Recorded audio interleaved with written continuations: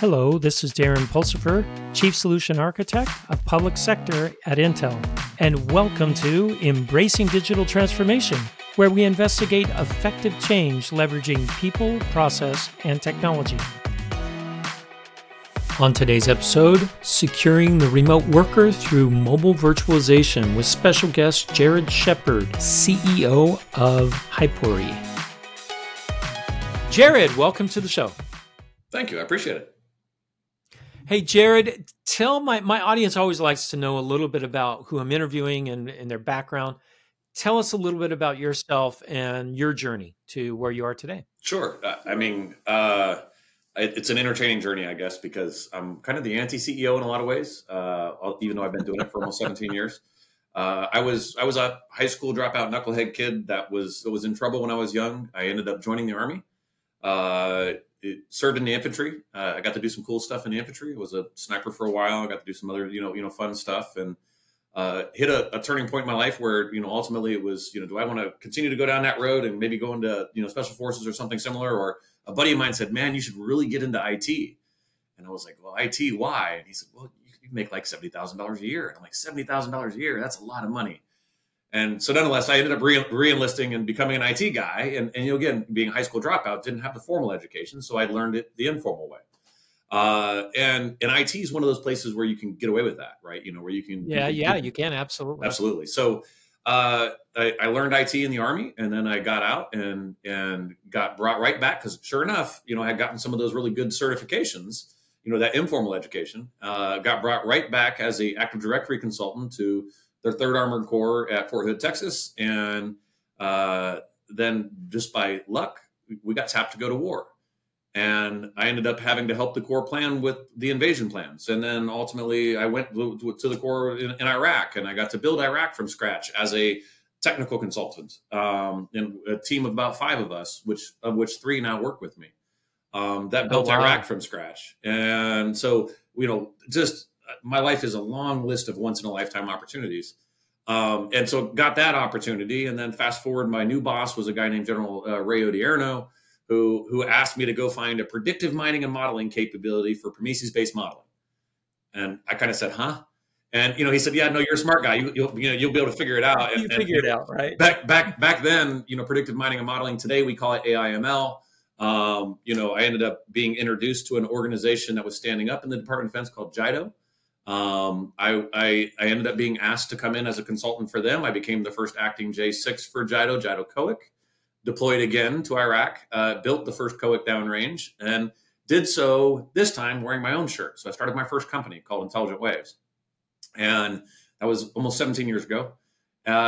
We built the first COIC, blood, sweat, and tears, designed to go after operational IED networks, using IT and advanced technologies. And then they kind of said, hey, could you do more of that? And so my company grew rapidly, and we built lots of COICs and other, unique, FPED capabilities for the Air Force, et cetera, all in deployed areas, Iraq, Afghanistan, Kuwait, Qatar, Yemen, Syria, you name it. And the company grew. And along the way, I found a great technology called Hypori that was in a failing startup that I stepped in and bought out, bought the IP, built it in as a product inside of Intelligent Waves. But then as I started to peel the onion on the potential of it, I realized, holy moly, this is going to be bigger than anything I've ever done before. So I spun it out as its own company, and now I'm running that. Oh, wow. First off, I have to say thank you for your service. I really appreciate it. I think a lot of veterans feel this way.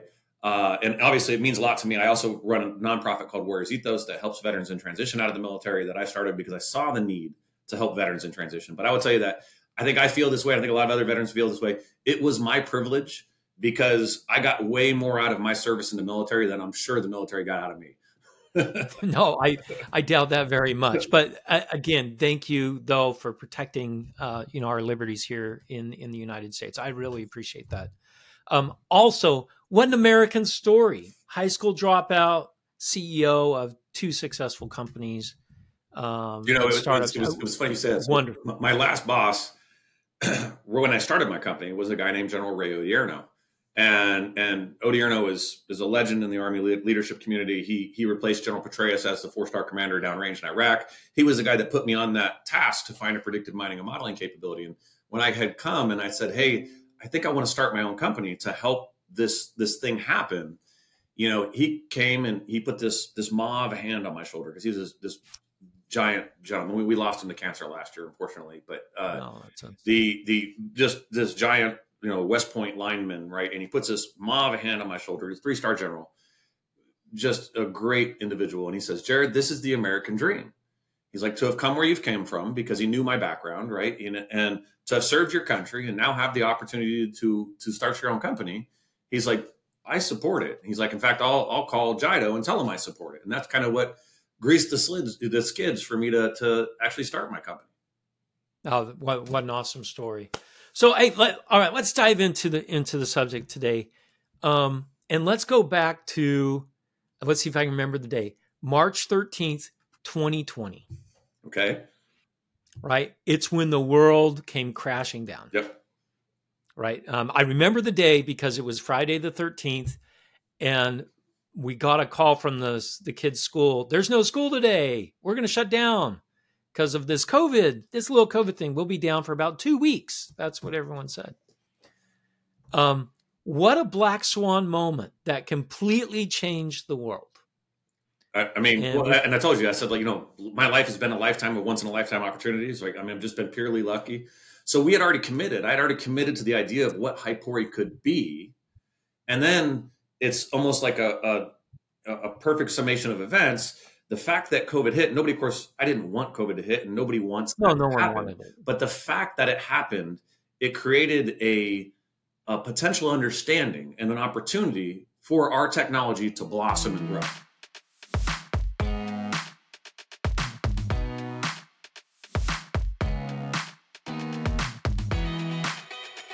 Right. So before we get to your technology, let's talk about it.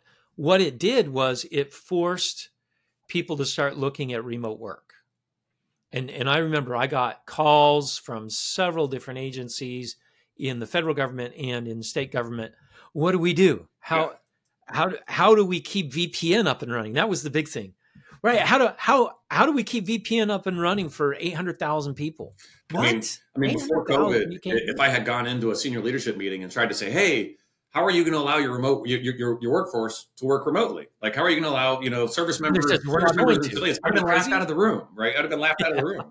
Now, all of a sudden, it's like, everybody's like, oh my God, what are we going to do? Right. And it's still a problem, right? It's still, how do I manage these remote workers? And one of the key aspects of managing them is securely managing them, right? How do I secure the remote edge? And it's my laptop, it's my phone, it's my tablet, it's whatever I have. And a lot of people move directly to like VDI. That was one of the things that they moved to. Other people went to the cloud, and kind of a hybrid cloud like Office 365, where some of the data is on my laptop, but it's synced up into the cloud and things like that. But there's a whole bunch of security aspects around this. And then multi-factor authentication became important, all these crazy things. But no one really tackled the problem that Hypori was really targeting. Sure. Which I thought was, when I saw your guys' product, I went, that's pretty slick. And that is, how do you secure phones? Right. So it's actually, ironically, it's kind of more than that. So okay, everything you said is correct. But when I had my epiphany, because we originally built Hypori as a product, but the idea was, how can I get really, really, really secure communications in really, really difficult places, right? So the original idea of this was advanced military scenarios or intelligence community scenarios in difficult to be places, and this technology could help them accomplish their job. And once we did that, we were like, wait a second, this is way bigger, right? And this is before COVID hit. We were like, man, this could be way bigger. And it's bigger, not just in the concept of, well, it's VDI for mobile, which is what some people who they try to kind of dumb it down and say that. And I said, no, it's bigger than that. From like, now we use the words like zero trust, and we joke, we were zero trust before zero trust was a thing, because our platform assumes the edge device is compromised. right? So I like that. rather than others zero trust approach, other large companies zero trust approach, which is control everything, verify everything. We took the opposite approach. Assume it's compromised. We assume the edge device is compromised. Thus, I want to collapse the attack surface so that you don't have to manage the edge anymore. You can manage your points of ingress and egress and defend those rather than defending all the edge devices that are out there. And then when you think about the virtual platform, like VDI versus us, which some would say we're virtual mobile infrastructure, which those of you who are watching who still don't know what we're talking about yet. So Hypori is essentially a virtual mobile operating system. It's written around the Android open source protocol with a whole bunch of NSA security protocols around it. What it provides you is the ability to get to a dedicated operating system from any edge device. But the beauty of it is there's no data in transit and there's no data at rest. So that means the edge device does not present a threat. We assume the edge device is compromised and we never allow the software or middleware layers of the edge device to directly interact with the data that you're protecting. So by doing so, you're essentially making this or your tablet or your PC a dumb terminal that's accessing an information set inside of a secure environment. And the implications of that are massive. Besides not having to defend the edge anymore, you also imagine what kind of compute can you put into this form factor? Well, you're limited by space and time. Yeah, you're limited by space and power. My operating system is running in a data center on a rack. So that means that my mobile device is running on Xeon-based Intel x86 processors that are going to outperform this little thing every day. And so compute, bandwidth, all those things just smoke what this form factor has the ability to support. No, that's pretty slick. So you let the genie out of the bottle already. Sorry. Well, I just figured we were going to be talking about stuff, and people no. What the heck are they talking about? Yeah, so it's actually pretty slick, the perception, and I like your approach, which was the edge is compromised because phones are out in the wild, right? We know that already. So what's going to prevent my phone? Let's say someone takes my phone, right? What's going to prevent them from just logging in? I mean, and getting access to my virtual device out there in the cloud or in my data center or whatever the case may be. What's preventing them from doing that? I guess you use the multi-factor authentication on the devices themselves to help them. Depending on what you're doing, I mean, of course, there's always a hygiene responsible for the user, and that user hygiene, that cyber hygiene, is generally manifested in a way of you're going to deploy MFA, you're going to deploy, like certain things. Like, okay, look, for one, I want you to always have a PIN or use biometrics on your edge device. Okay. Two is you then have to also authenticate against MFA to get into my virtual operating system. So when you start thinking about like multi-factor, first you have to have the phone. You have to be able to get into the phone. The phone has to actually have the correct external certificate to have access to my gateway. Then you have to authenticate against an MFA to get through my gateway to your virtual device. Okay, so if someone's even just cloned my phone, they're still not going to be able to. They're not going to be able to do it. Yep, absolutely. And all these keys reside in different tiers of secure key stores. So there isn't a single, place that you could attack, that you could exploit our platform. And, we really believe this was theory. Everybody says they're secure, right? And one of the most important things that we did was in the Department of Defense, we invited them to prove whether we were right or not. And so you gave it to a red team? We've been through 7 different Department of Defense red teams. Wow. And the most recent couple were the Threat Systems Management Office and the Director of Test and Evaluation, into which they briefed the DoD CIO and said, hey, this is the most secure mobile platform we've ever tested to date. And they actually came out of it with 0 significant security findings in any way, shape, or form. Oh, that's pretty cool. Now, the next thing that popped into my head around security, right, is if you're sending just bits, screen, you're sending screen back to. In fact, not even a screen, delta pixels. So just change pixels. Oh, just change pixels. So the beauty of change pixels, rather than a screen scrape, like a rolling screen scrape, if I could decrypt that, I can see what you're looking at. I could see what you're looking at, but you're only sending deltas, much harder. Are you encrypting that as Yes, well, absolutely. or okay? Yep. So over the air, who knows what it is? It's encrypted garbage. Yep. And if you were, if even if you could real time decrypt AES 256 pixel stream, by the way, if you can do that, the NSA would like to meet you. You can send me a note. I'll Yeah, introduce yeah, you. yeah. It's a quantum computer I have running in my Yeah, you garage. and me both. But the if you could do that, because it's delta pixels and not screen scrapes, all you get is moving blobs. So it wouldn't even have any value to you. Yeah, yeah, yeah. Yeah, it would only have where I put my mouse, my finger Yep. Yep. on the screen. Right. No, no, that's pretty slick.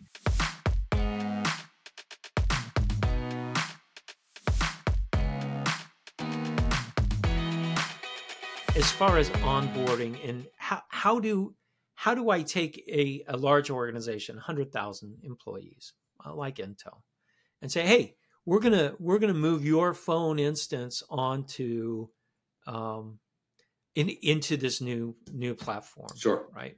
So Because right now, and let's talk about phone security right now. Right now, I have something, I think it's Knox on here, yeah, yeah. on my phone, Samsung right? Knox. Yeah. Yeah, Samsung Knox, and my work stuff is in a secure area, and my personal stuff is in another. So I'm not carrying around multiple phones. I see people all the time carrying on multiple phones. I hate it. So So I just say I'll use Knox. that's containerization, and there's some Right. challenges with containerization. So when you look at like MDM, which by the way, we could always go back to the COVID conversation too, because that became, to your earlier point, that became pivotal for us to be an actual industry wide viable platform, because it required people had to change the way they thought about the problem, right? And COVID Yes. forced that change. To your question about like either containerization or really MDM, right? Because a lot number one people they say, well, look, you compete with MDM. No, I don't, because I'm not MDM. In fact, I'm you could use MDM to manage my platform if you wanted to, but I make it so that largely MDM is not necessary on an Yeah, edge yeah, device. that's really fascinating because what do you do when a phone gets stolen? Oh, I've got to do MDM, right? Because I got to brick the phone. So what we With found this, actually, so there are bad actors out there now that they originated as military bad actors, but now have gone into criminal organizations because that's what a lot of them do. oh, that's where The the money Russians is, especially, et right? cetera.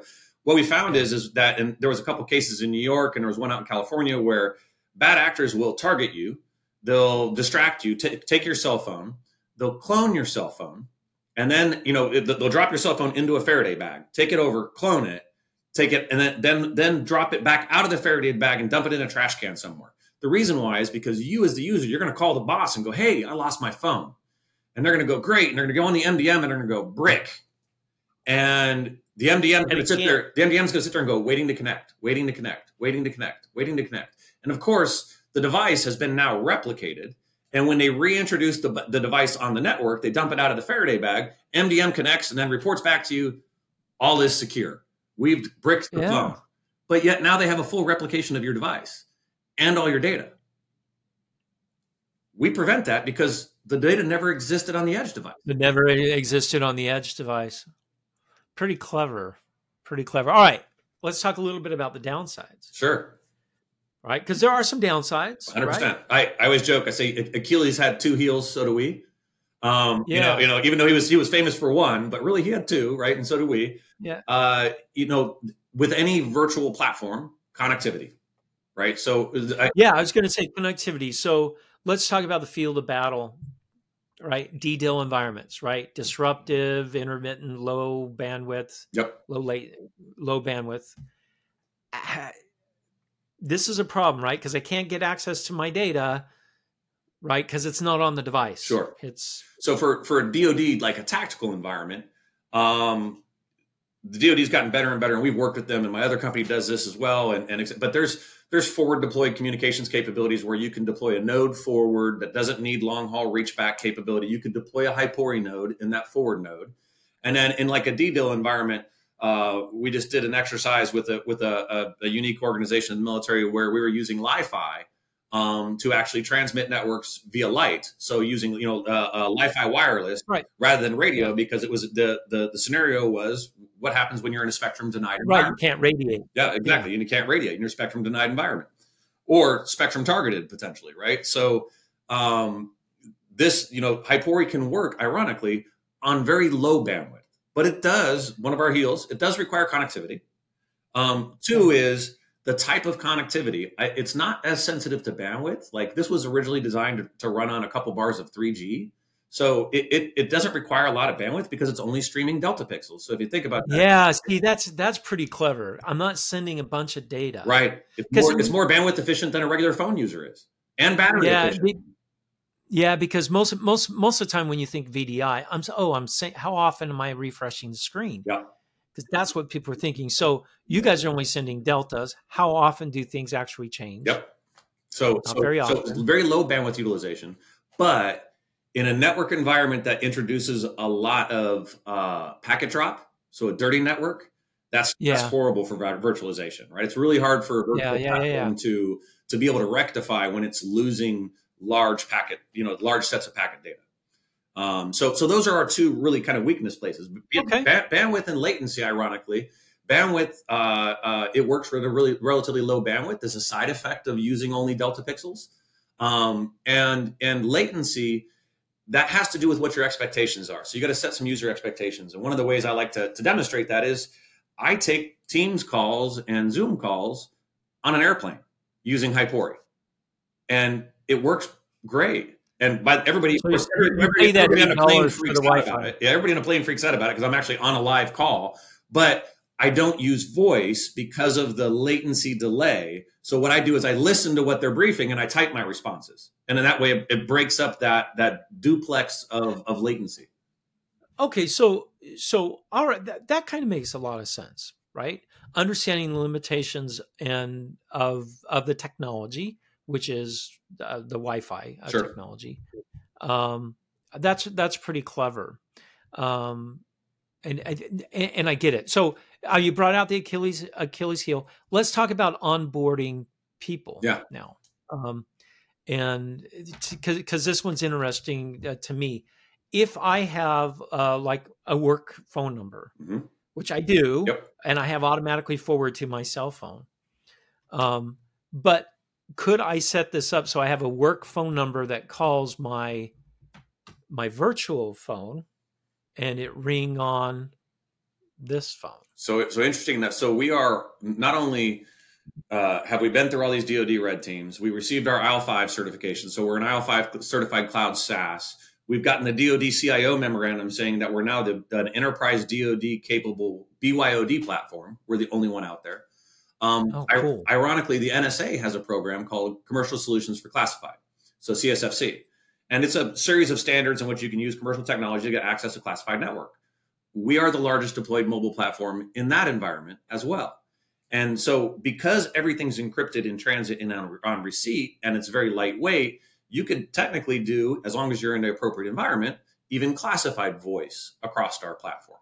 But in a way that you accomplish that is the same way you would accomplish exactly the scenario you just laid out, which is I would take my desk phone number through an IP SIP, so like a call manager of some kind, and route that to a soft phone that exists in the virtual phone. And then that way, I can literally make phone calls from my office desk from my virtual device anywhere.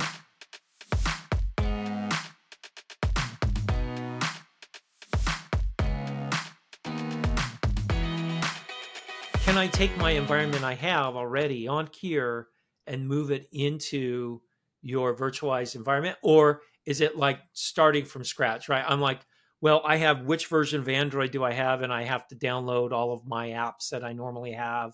How can I take what I have and move it over? Or do I do it like I have a brand new phone? It'd be a brand new phone to some extent. So remember, most of the services you use on your phone are CSP, cloud service providers of some kind, right? Like, of course, you're using Office 365.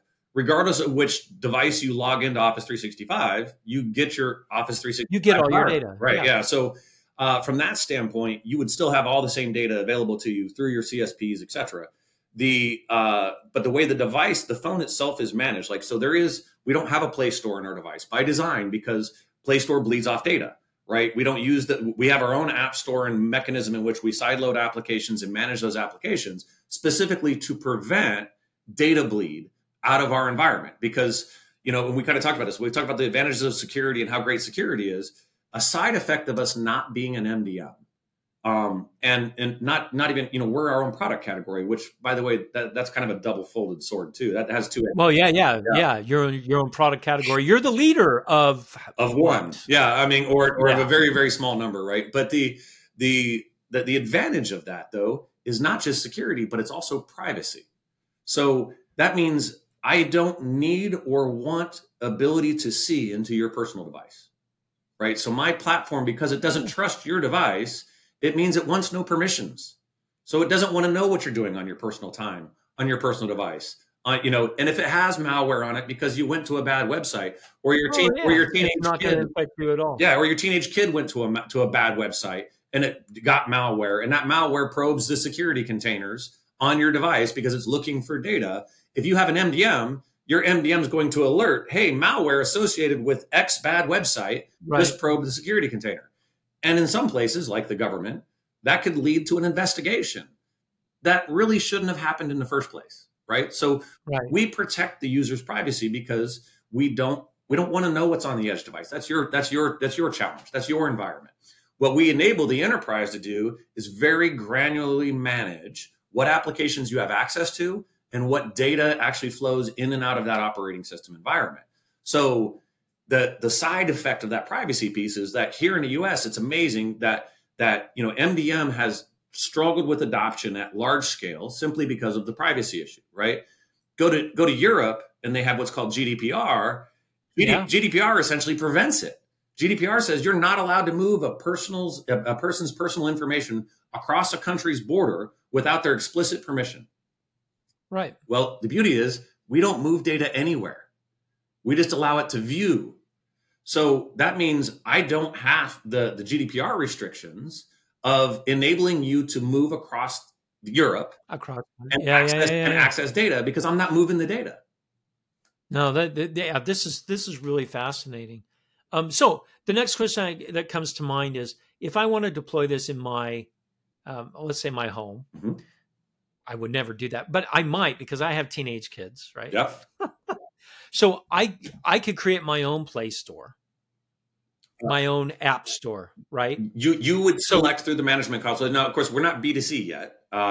We hope to get there. No. But let's talk B2B. Let's say I'm going to deploy this at Intel. If you're the administrator, you're going to go through an approved app template, and you're going to select which apps your users get. Which apps are approved? Yep. Which apps your users get. You would through either we get them from open source libraries, we get them directly from the app vendors, we sideload them. You create an app template and you deploy that app template, and you say, hey, look, I'm going to have power users get this, mobile users get this. Executives get this, and these are the apps that they get and the associated data. Right.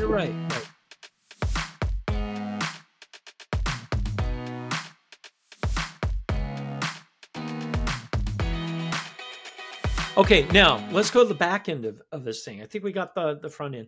On the back end, are you guys running this is it a service you're offering? Can I run it on-prem? Can I run it in the cloud? What are the restrictions around that? And I'm guessing since you're doing military, it's going to be running on-prem for some of it, and some of it in the cloud because it depends on which department you're talking to. Yep. So interesting. We talked about the COVID being one of the evolutionary things that happened to us, right? That helped us evolve. The context of that was also in the evolution of the technology. So we started out purely as an on-prem technology, right? And the idea was you deploy server racks worth of stuff and you get mobile access, right? And that was what everybody was comfortable with 3, 4, 5 years ago. And when you look at the idea of people that were going to cloud, a lot of people weren't comfortable with cloud, or is cloud really efficient? Is it really cost effective, et cetera?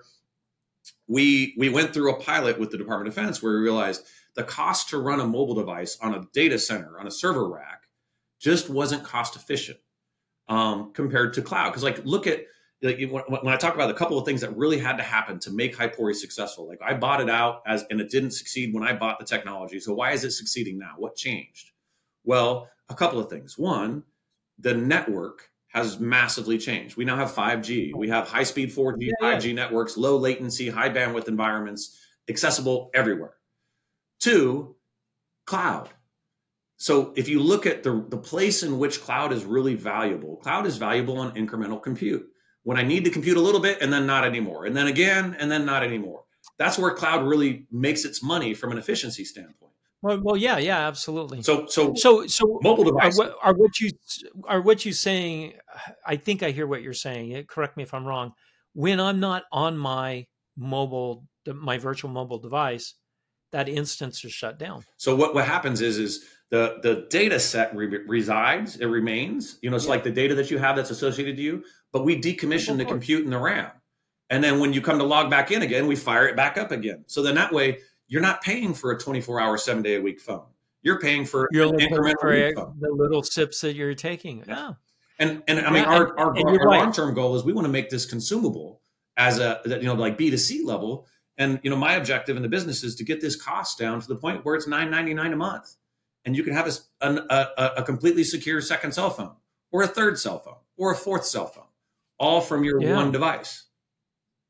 No, this is very, very cool.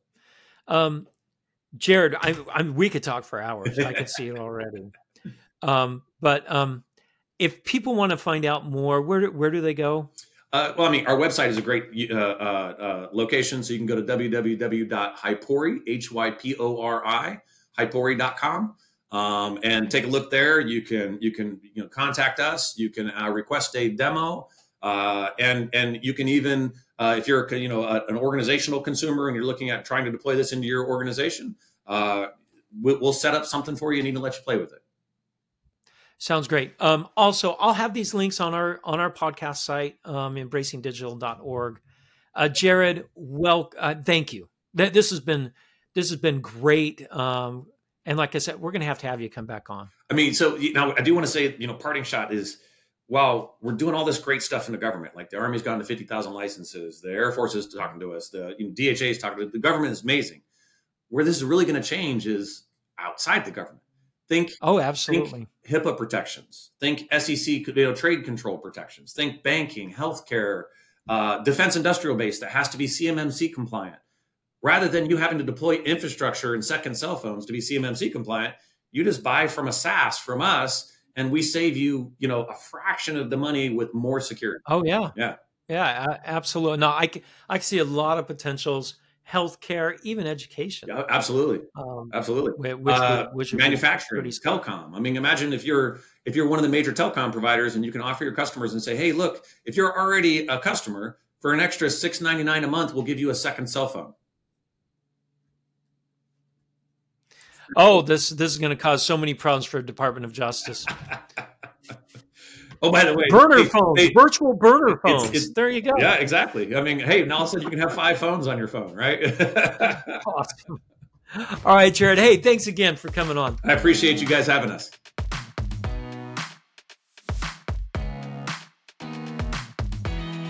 Thank you for listening to Embracing Digital Transformation today. If you enjoyed our podcast, give it 5 stars on your favorite podcasting site or YouTube channel. You can find out more information about Embracing Digital Transformation at embracingdigital.org. Until next time, go out and do something wonderful.